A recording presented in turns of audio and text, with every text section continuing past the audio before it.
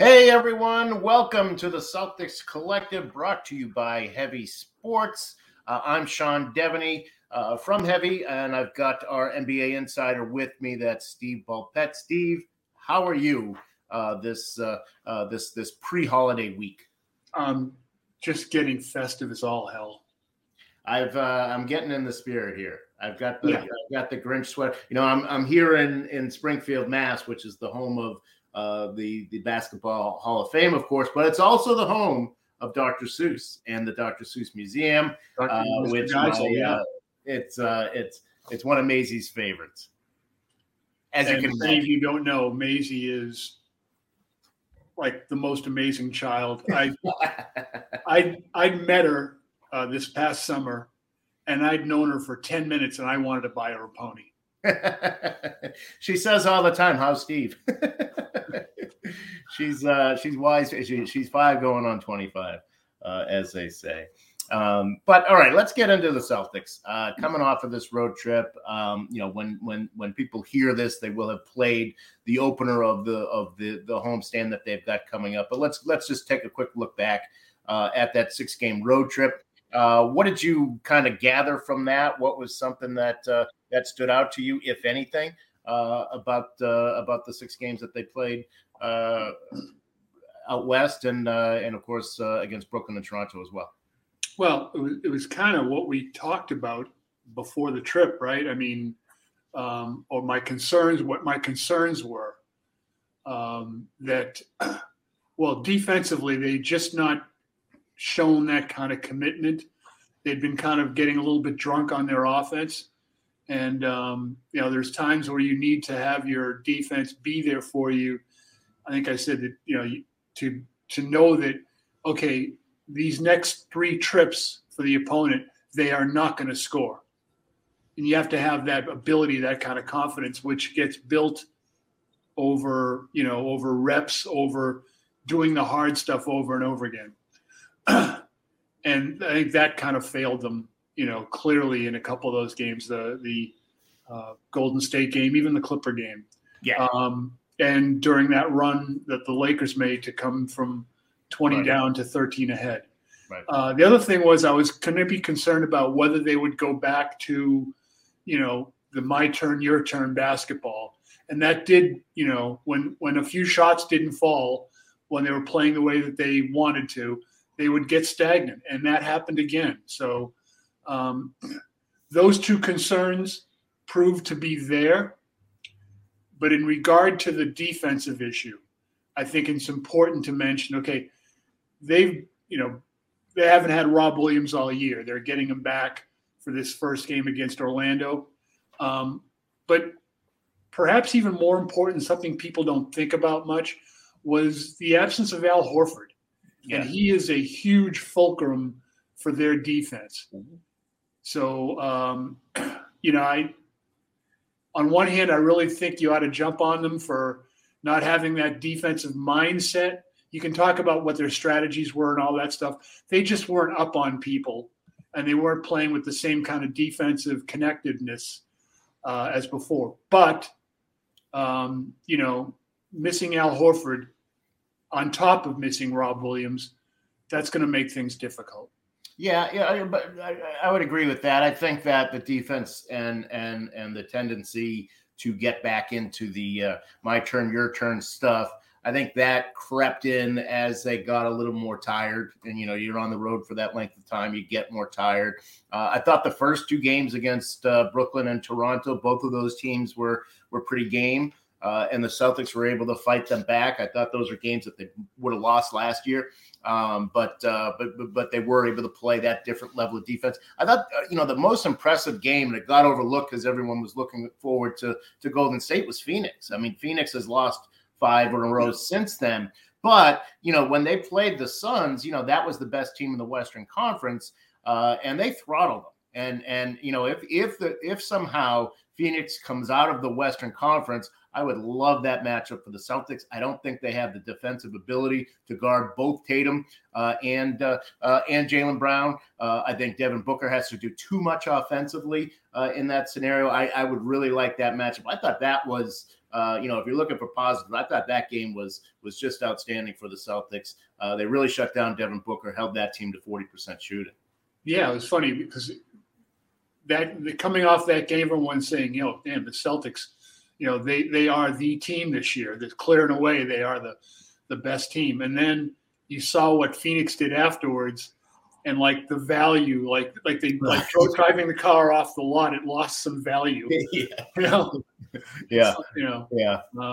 You did mention the defense and some of the strategy stuff with Joe Mazzulla. I know you talked to, I think it was a scout, about what happened against the Warriors, where they kept going under that screen. You go under that screen with Marcus Smart. Of course, you're leaving the greatest shooter in NBA history with about 4 or 5 feet to take a three-pointer. That's Steph Curry. And if it wasn't him, it was one of the best three-point shooters in NBA history, Klay Thompson. So they were continuing going under those screens and leaving those guys open. We didn't see any adjustment from Joe Mazzulla. What did you gather about that? Well, part of it was you've got Blake Griffin is part of that. So that was going to be difficult anyway. And I talked to Scout. I talked to a couple of coaches as well, and I've talked to people since about that. But I happen to think, as I was watching it, that the biggest issue wasn't that you were playing drop coverage, is that you weren't getting enough pressure, out front before you got into the pick and roll situation. If you know this is coming, you got to do what you can to avoid getting to that spot, right? So, push up on your pressure. But basically what I got was, look, you're not going to, especially you're missing Williams and you're missing Al Horford. You're not going to try to change up your defense. They did have a practice between those games. They practiced at USF, which was kind of rare on this trip. I think it's the first practice they've had in weeks.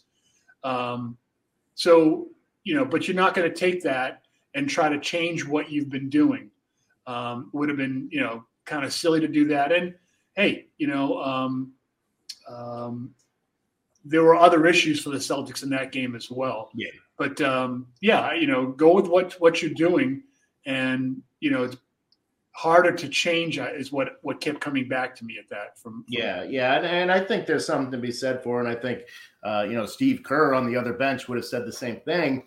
There's something to be said for, if you think there's a chance that you're going to see this team again in June, why would you play your all your cards in December? You're not going to do that. And if Mazzulla had something else to go to, you mentioned that of course with the injuries, they didn't have a lot of other choices. But if there was a strategy change to be made, an adjustment to be made, why make it in a December game? It's really not. It's not something you want to do. And a lot of coaches, when you're coaching at the level where the Celtics are right now, it's something that I think a lot of coaches will say, no, we're going to stick with what we're doing, and we'll save the adjustments for June, assuming that happens. And Blake Griffin being switched on to Steph Curry, 25 feet from the basket, you'd cover the eyes of the little kids. Yeah, exactly. Right. All right, let's move on. Because all right, by the time people listen to this, we'll probably have seen the season debut of Robert Williams. This is day, what is it? So 12 weeks, 7 days a week. That's 84. This is day 84. Basically in that 8 to 12 week window, this is the final day in that 8 to 12 week window. Robert Williams should be back on the floor. Let's start with where they are and sort of how they've handled all this. How they, in your view, how have they handled what's gone on with Robert Williams? Have they put themselves in a good position here? I think they've, if you could have written up what you wanted to do, if you could have written up what you wanted to do, he wouldn't have got hurt in the first place. Well, yeah. But under the circumstances, yeah, they've handled this perfectly, don't you think? Giving him extra time, erring on the side of caution. And by the way, while they've done this, they've still managed to cobble together the best record in the game. So I think the technical term for that is doesn't suck. Yeah, that's right. I don't want to talk over anyone's head here. I appreciate that analysis. The level that we get from you, Steve, is just it's always amazing. But yeah, to be 22-7 at this point, without him having played, we'll see how the defense comes together. I think there may be too much of a thought process that putting him on the floor is going to solve everything. I don't think that's necessarily the case. I thought they were, last year. They played significant stretches without Robert Williams and still held it together defensively. They've been different this year. We'll see if this is something that and they've been better defensively lately. Don't get me wrong, but we'll see how much this really does impact what they're able to do. I wrote a story, was it a few weeks ago, with people like NBA execs saying, "Hey, look, getting Rob Williams back is going to be like making a major in-season trade." Yeah. And clearly the greatest benefit to having Rob Williams back is defense, but don't overlook what he means offensively for them. They do a lot less driving into crowds. You saw a little bit of it these last few games, but when guys drive and when lanes get cut off, knowing that you can just toss the ball up by the rim and you've got a guy that's going to fetch it and throw it down, that's that's a huge bailout opportunity. And the other part about it is Rob Williams on that end of the floor is guys love playing with him because the ball does not stick in his hands long. And, you'd kind of wondered over the last year or so if guys wouldn't realize, hey, we like playing with this guy because he keeps the ball moving. Maybe people would like playing with us more if we kept the ball moving as well. Right. So defense, but don't overlook what Rob is going to give them offensively. Yeah, I think he's learned a lot from Al Horford in terms of his passing and having faith that you give the ball up, you'll get it back at some point. That he's going to get his 10 to 15 points, however he gets it. But yeah, you're right. I mean, the big thing about him is he's such a security blanket on both ends of the floor. You get in trouble, you lob it up. Marcus Smart does this, probably once a game where he lobs one up for Rob when he's otherwise in trouble, and it becomes an easy 2 points and an assist. So that's something that is definitely secure. And of course, his ability to block shots on the other end is a security blanket there. So are you concerned at all about his? There's no way to really look at the future here, but how concerned are you? I guess that this knee thing is just going to come up again. That it's going to be something that is with him through the rest of the year, perhaps through his whole career. Yeah, I think you've got to look at the history and say, yes, obviously you're concerned. I mean, I would not be surprised if you're seeing regularly night by night Chris Forsberg with bubble wrap around Rob. So yeah, clearly, look, he's a guy that young, a guy that body type. You're gonna wonder about physical issues as he gets older, as he gets a little bit stronger. You think, well, the cumulative effect would make things more difficult, but things might get better with him. Right. But yeah, the same way the Celtics are being careful with Al Horford, I think they have been and will continue to be careful with Rob Williams. Yeah, I think of Dwayne Wade, as a guy who early on in his career, you remember, Steve, that he had a lot of trouble with his knee, and there are a lot of people who were saying, he's not going to play more than 8 years or so. And of course, he wound up having a very long career. That you can come to a point where your body and the affected injured spot that you're dealing with kind of come to an agreement, like this is what we need to do to get through the next 6 months, and that might be the case with Rob, that this is something that he learns to manage and he learns how to deal with day in and day out, but certainly you do worry that that it's something that he won't be able to really have the kind of career. Knees have come a long way, though, no question. Since tell me, trust me. Yeah, you know, and certainly from personal experience and looking at guys. I mean, Bernard King or somebody like that, to where we are now, and the way that they can handle those things. So yeah, certainly you keep your fingers crossed for Robert Williams, especially this year, which looks like it has the potential to be a special year for the Celtics. Can we digress for a quick? I love digressing. I love digressing, Steve. Nothing. It's got absolutely nothing to do with what we're talking about. But you mentioned Dwayne Wade, and I was telling a story the other day. So Doc Rivers went to Marquette. I went to the University of Dayton. Yep. Learn, lead, serve. Thank you very much. So Doc and I would always have these Dayton Marquette arguments. And Dayton played Marquette. This is a few years back when Doc was coaching the Celtics, and of course beat Marquette. And so Doc is just, but my comeback is always that Dayton's academics, Catholic school, Midwest, just they've got real high standards, present company excluded.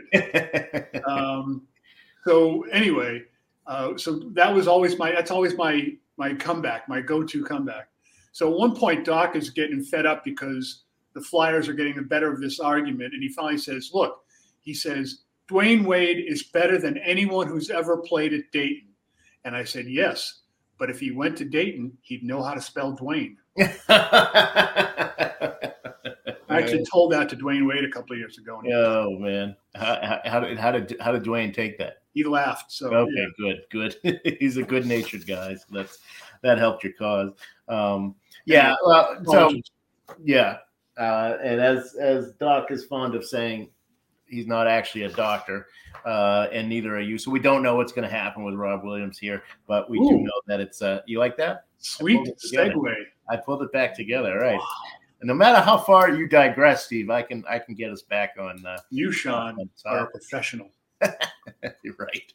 But I do think there is, and we're in a position now. I think there's a time when, if you're Brad Stevens, you've got to look and say, okay, do I need to have a big man behind Robert Williams, or do I need to have a big man who can replace Robert Williams if he gets hurt?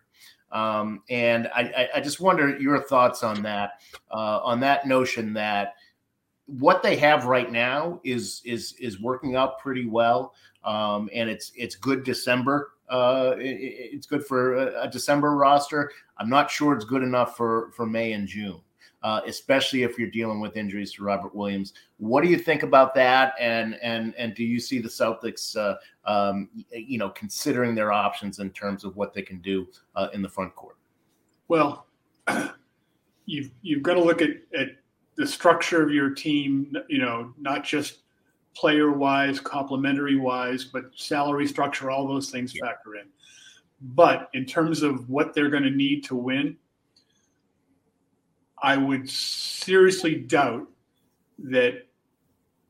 Look, if you don't have Al Horford or Rob Williams and it's May, I'm not sure anything you can get in the open market is going to make a difference. Right. And I think that's that would be the question. What you've got now with Griffin and Luke Cornett, and even Grant Williams, when you go small, I think you're seeing the value of him, and I think he's going to prove to be pretty bright to bet on himself this year. But again, what you get, would it matter? Would it be enough that would make a difference for you in those months, like you said, May, June? Yeah, there's been talk about Jakob Poeltl from San Antonio. I think Brian Windhorst mentioned that they had interest in him. From what I've heard, there's no real way that they can get him. They're not going to give up 2 draft picks, and financially getting the money to match all that stuff is going to be too difficult to do. So I don't see that. It would have to be whatever they did would have to be a significant increase over what they have. If all you have to offer is the fact that you've got a traded player exception, and we're willing to take this guy off your hands and maybe add a second round pick, there's not going to be a lot you can get for that. It's $6.9 million is the biggest traded player exception. They can't combine any of them, so it's got to be that's the best they can do is bring in a $6.9 million guy. There's nobody, Alex Len. I mean, who are you going to bring in who's going to be better than what you've got? It's really hard to see how that happens for them between now and February. So I think there is. I think you are looking at rolling the dice with what you got and hoping everybody stays healthy. And the Pirtle part, I don't think it's ever going to work because I don't know if you recall, but during Summer League in Vegas, I spoke to a couple of Spurs sources, and what they were saying at that time, and now things could change. Yeah. What they were saying at that time is, there were teams, the vultures were circling, but I was told, look, they're not giving up Pirtle because they don't want to go into a situation where they have no hope each night. They don't want to, grow their young guys in that kind of a garden, in that kind of environment. So, at that point they were saying Pirtle's a keeper because he at least keeps them competitive. Yeah. If not to the point where they get themselves knocked out of the Wembanyama sweepstakes, at least their guys are learning in a proper classroom.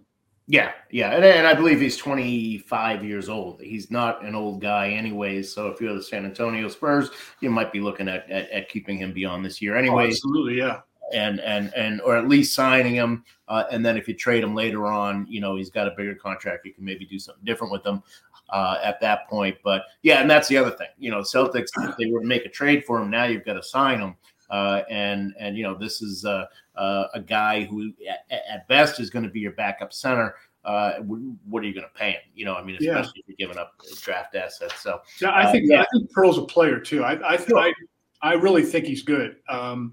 Something I've always believed, and I think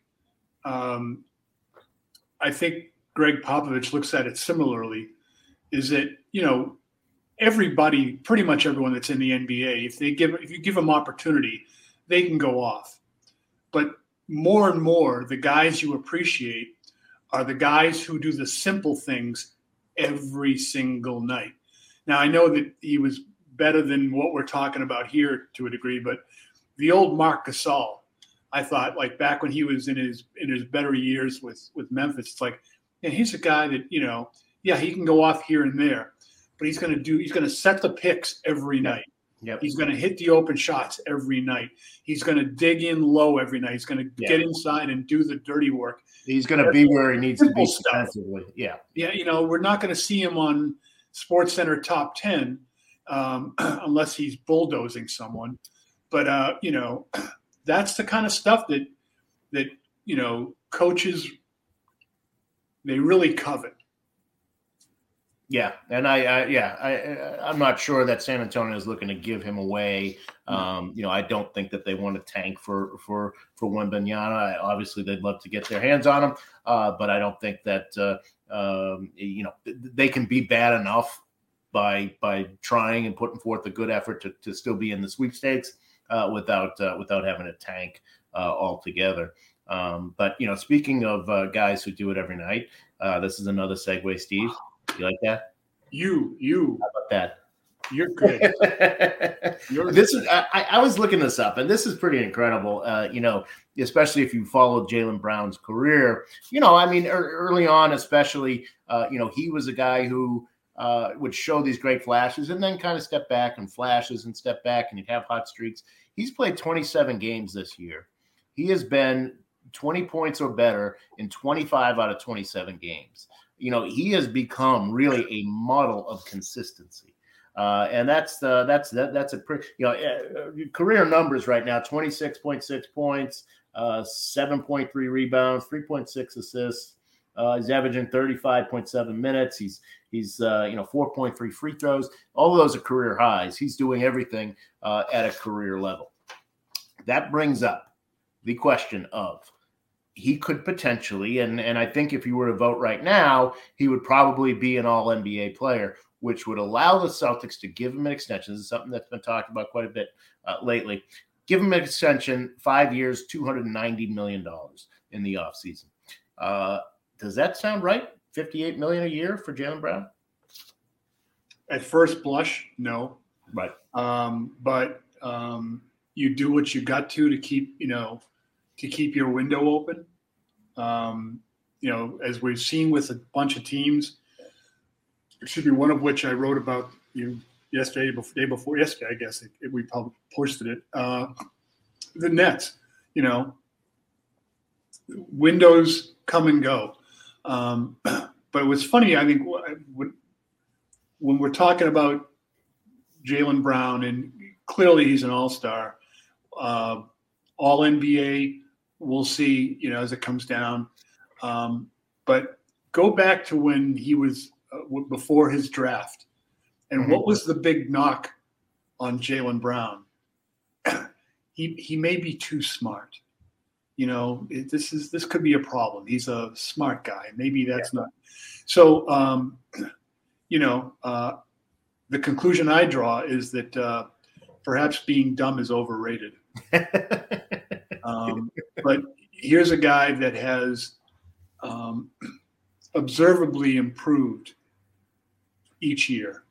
When you see him every night, you see the flaws and things like that, but he's doing a lot better this year with cutting down on the turnovers, with looking up, seeing four defensive players, and thinking, what would be fun if I drove into them, and with my head down, especially in the high dribble, all those things.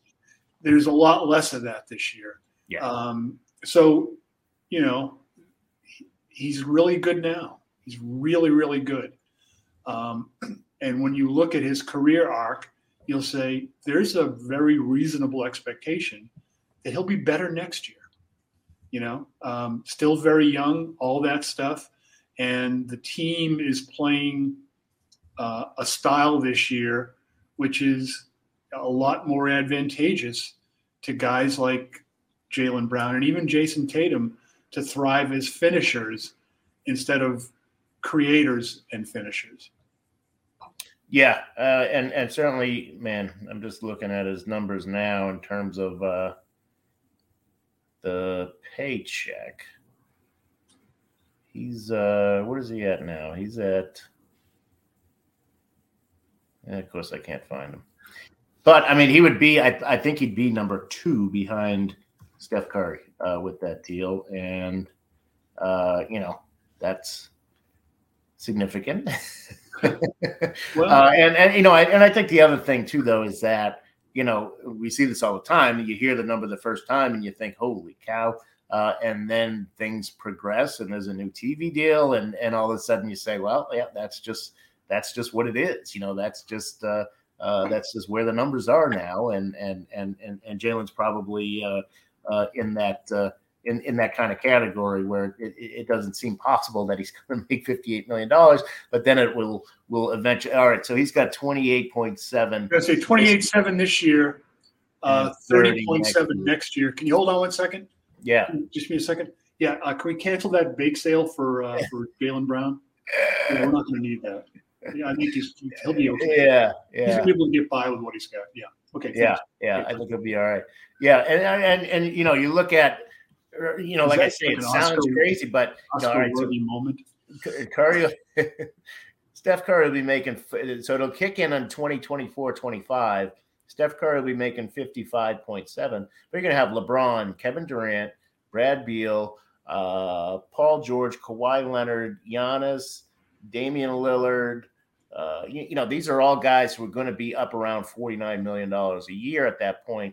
And it's hard to argue that Jaylen doesn't belong in that crowd. Karl Anthony Towns, Devin Booker, Embiid, Those are all guys. Jokic is another one. Those are all guys who are going to be in that $50 million a year neighborhood. And for a guy he's having the year that Jaylen's having, it's hard to argue he doesn't belong there. Because he's mostly he's got to be All NBA this year in order to qualify. I think he will. I think he's one of the best 15 players in the league this year. So he's got to be on any of those 3 All NBA teams, and he can get there. So it'll be interesting to see if if he makes it, and B, if the Celtics jump right on it, or if they were reluctant and waited out till he hits free agency in 2025. Yeah.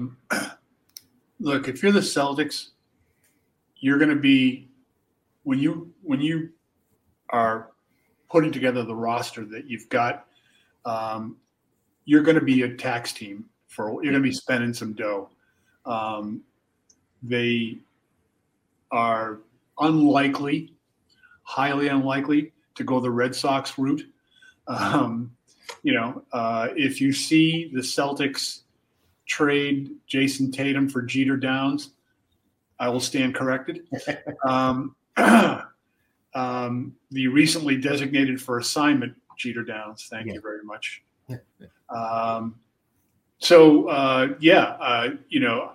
You're going to be that kind of team at a certain point. And I think there are teams that are in the mid-level of the NBA now that are looking at perhaps dealing guys that make a bunch of money because they're realizing, hey, this is what this guy is giving me, and we can get someone to do that for less money, And so I think you're going to see some of that. The question with guys like Jaylen Brown and Jason Tatum is, can you find guys to do that? And no, it's hard to find guys to do what they do. So, the Celtics are going to have to maximize their revenue streams and be thankful when the TV checks come in every year. Yeah. That's where they're at. And, but if you want to compete, it's going to cost you. During the 2011 lockout, I spent most of those few months in New York covering the CBA negotiations. What was funny was they were all talking about how do you build a team and the money and all this stuff. And one of the keys we found as you looked at it and really studied rosters and the numbers and how to make stuff work and what teams were successful, one of the biggest keys was drafting well, so that you've got guys who are making contributions to your team, guys on rookie contracts for those handful of years guys whose contributions far outweigh what you're paying them. The Celtics have drafted well, and at a certain point, when when you're drafting really young guys and you keep them, those bills become due. Yeah, and it's a good point. I mean, you look around, and Ben Simmons was the number 1 pick in that draft, and look at where Philadelphia wound up with him. Brandon Ingram, the Lakers took him number 2. We've seen what happened with him. The number 4 pick, the guy who was picked right after Jaylen Brown, was Dragan Bender, who's not in the league anymore. Chris Dunn, also not in the league anymore.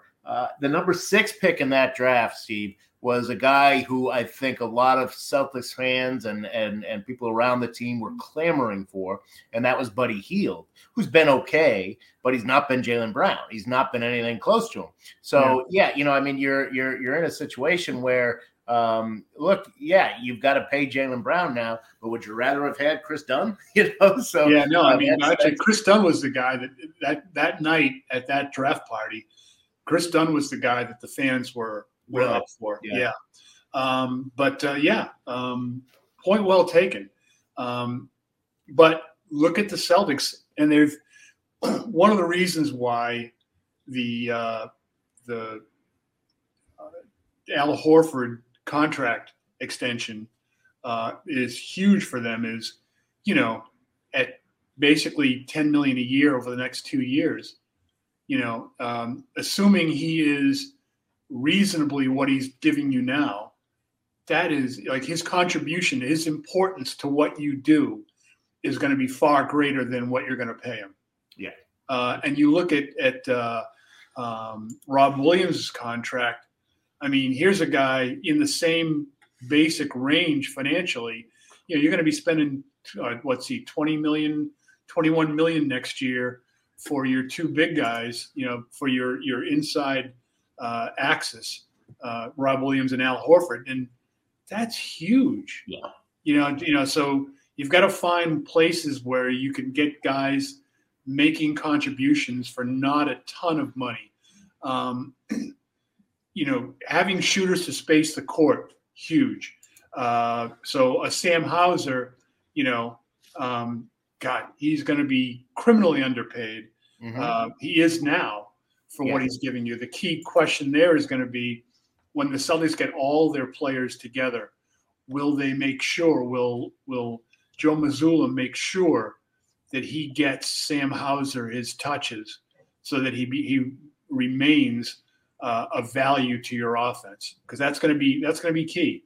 You know, you've got to make sure those guys get minutes. And I think as much as Mazzulla has pretty clearly played his regulars more than maybe you'd like early this year, he's trying to establish them together. I think as it goes on, he's going to have to deepen the rotation some, at least, and deepen it, maybe not in a number of bodies wise, but in minutes wise, to make sure those guys, you know, you're cutting down what you're asking of Jaylen Brown and Jason Tatum. Yeah. All right, one more thing for you, Steve. The Celtics have just come off a 6-game road trip. They now have a 7-game homestand. Let's take a look at that. You've got 2 against Orlando, which is a good way to get back into being at home. That'll be on Friday and Sunday. They've got Indiana, Minnesota, very winnable games there. You've got Milwaukee on Christmas Day. That'll be a big one.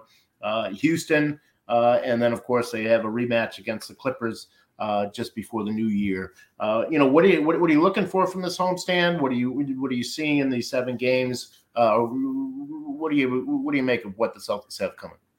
Well, I probably should not get into the prediction thing at all and just retire after predicting correctly the 4-2. You said 4-2. Well, so did Adam and I too. So I don't know. You guys are just copying. I don't want to get in the way of you. You guys were copying me. I said it first. But so this podcast is going to go up on Saturday after the first game. Yeah. So I would not be surprised if, as we're talking right now, tonight I wouldn't be surprised if tonight is a problem for the Celtics. Yeah. Because Orlando, first game back from a road trip, Orlando's going to come out and they're going to fire away. And if they start making shots, as much as the Celtics have had rest, they canceled their practice. Obviously, they flew on Wednesday. They canceled their practice yesterday. There's the possibility of, guys being a little logy, to dredge up a word from a billion years ago. I just think that's this is a dangerous game for them. So numbers wise, and you don't know where the, ups and downs would come, but I think if they could go 5-2 on this homestand, that'd be huge, but I'd not be surprised if it's 4-3. You're bringing Rob Williams back, and although he can help you, that integration could be an issue. Taking guys out of certain things they've done, bringing him back in, getting used to playing with him again. Although he doesn't require a lot of, he's low maintenance in that regard. He's a guy that does not ask for the basketball. Does not get ticked off if he doesn't get his points. Right. But yeah, there's some tough games there. And I think Perhaps tonight would be one of them, or last night as this gets posted. But maybe another 1 or 2 games in there that could be like surprise difficult games. Yeah, I agree. Orlando's dealing with a lot of injuries, but Franz Wagner's been very, very good for them, especially lately. If he keeps it up, he could be a problem. So, yeah, Orlando's definitely, coming in with very little to lose. I think the game that I am most interested to see how they do is the Clippers game. That's really the one loss. They had the Chicago loss, wasn't very good. They've lost 3 games in overtime. And I mentioned the 2 Chicago losses that they've had. Golden State wasn't a bad game until the score got away a little bit. But the Clippers game was the one game where they weren't there. But as in one of the stories, I think it was in the notebook I did the last day or so, it was pointed out that the Clippers that the Celtics played was not the Clippers that most teams have played this year. Yeah, that's true. They had their full complement, and Kawhi was ready to go. Yeah, that's a different team. Yeah, but even still, I mean, you still. I was going to say the Celtics did not play their game. They definitely screwed up there. Right. That's what I mean. Is that even with healthy Paul George and healthy Kawhi, you shouldn't lose by 20 and really just never be in that game the way the Celtics. So I'd like to see them bounce back and handle that team a lot better than they did the first time around. I think that to me is the big thing. I'm interested to see. Milwaukee's playing very, very well lately, so I'm interested to see that. I think Milwaukee's a team that's probably going to change between now and the trade deadline. They're pretty active in terms of trying to find ways to make things happen. So I'm curious about that. I think from the Bucks perspective, I think they've definitely got the Celtics in mind as they're trying to find ways to change their roster. So that's obviously an interesting game, but that Clippers game is the one that's going to stand out to me. I agree with you, but I also look at a game like Indiana and wonder: are the Celtics going to be? Are they going to be in the right headspace to deal with Indiana? Teams that are going to come out and play them, and they're going to come out with little to lose. They're going to come out firing away. If you're not ready, you can find yourself down, and then do the Celtics fall into the my turn, your turn hero ball? I'll take this. Give me the ball. I'll stop this skid by getting us a bucket here. Or do they stick with what they do? But those are the kind of games that concern me. It would concern me from the Celtics standpoint of, are you going to be mentally in the right headspace to deal with those kind of situations where, you're expected to win, Well, we'll see. We've got a couple of weeks here with the Celtics at home. You'll be busy, right? You'll be going to a few of these games, I imagine. Most all of them. All right, excellent. All right, you're earning your paycheck, Steve. Well, let's not push it. Oh well, thank you very much, Steve. The pre-holiday edition. We'll be back next week for another chat about the Celtics. Thanks everyone for joining us again. Follow the show. Tune in every week. We'll be here talking Celtics. And we'll see what happens on this homestand. Should be an interesting couple weeks. Welcome back. Check our Twitter feeds. Check our Twitter feeds. What am I forgetting? Check for links to the stories, basically. This should we remind people that heavy.com, thankfully, seriously, is a free site. There's no paywall. There's no paywall. There are ads that come up, but bear with them. Yeah. Or buy something. Go to click on the ads and then buy something. Patronize our sponsors. There you go. If you get bummed out because like an ad flashes on the side of the copy, remember that ad is what's keeping this free for you, making sure you don't have to pay for our stuff. And there's some interesting things that are happening out there. try to advocate for our stuff. In this last couple of days, sources telling us that, look, they expect the Nets, if they keep playing well, they're going to make a move to go all in this year because it's going to be, it's not going to be the same next year. You're not going to, they're not going to dance with Kyrie again. That's a story I think people should check out. Also, the Warriors perhaps making one of their young bigs available, Wiseman or Kuminga, just trying to get another solid veteran, someone who can execute.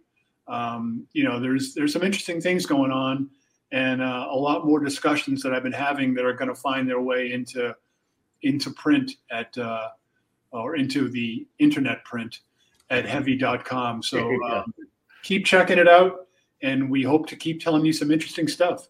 Yep. He's Steve Bulpett. I'm Sean Devaney. Thanks so much for listening. And we'll talk to you next week. Thanks.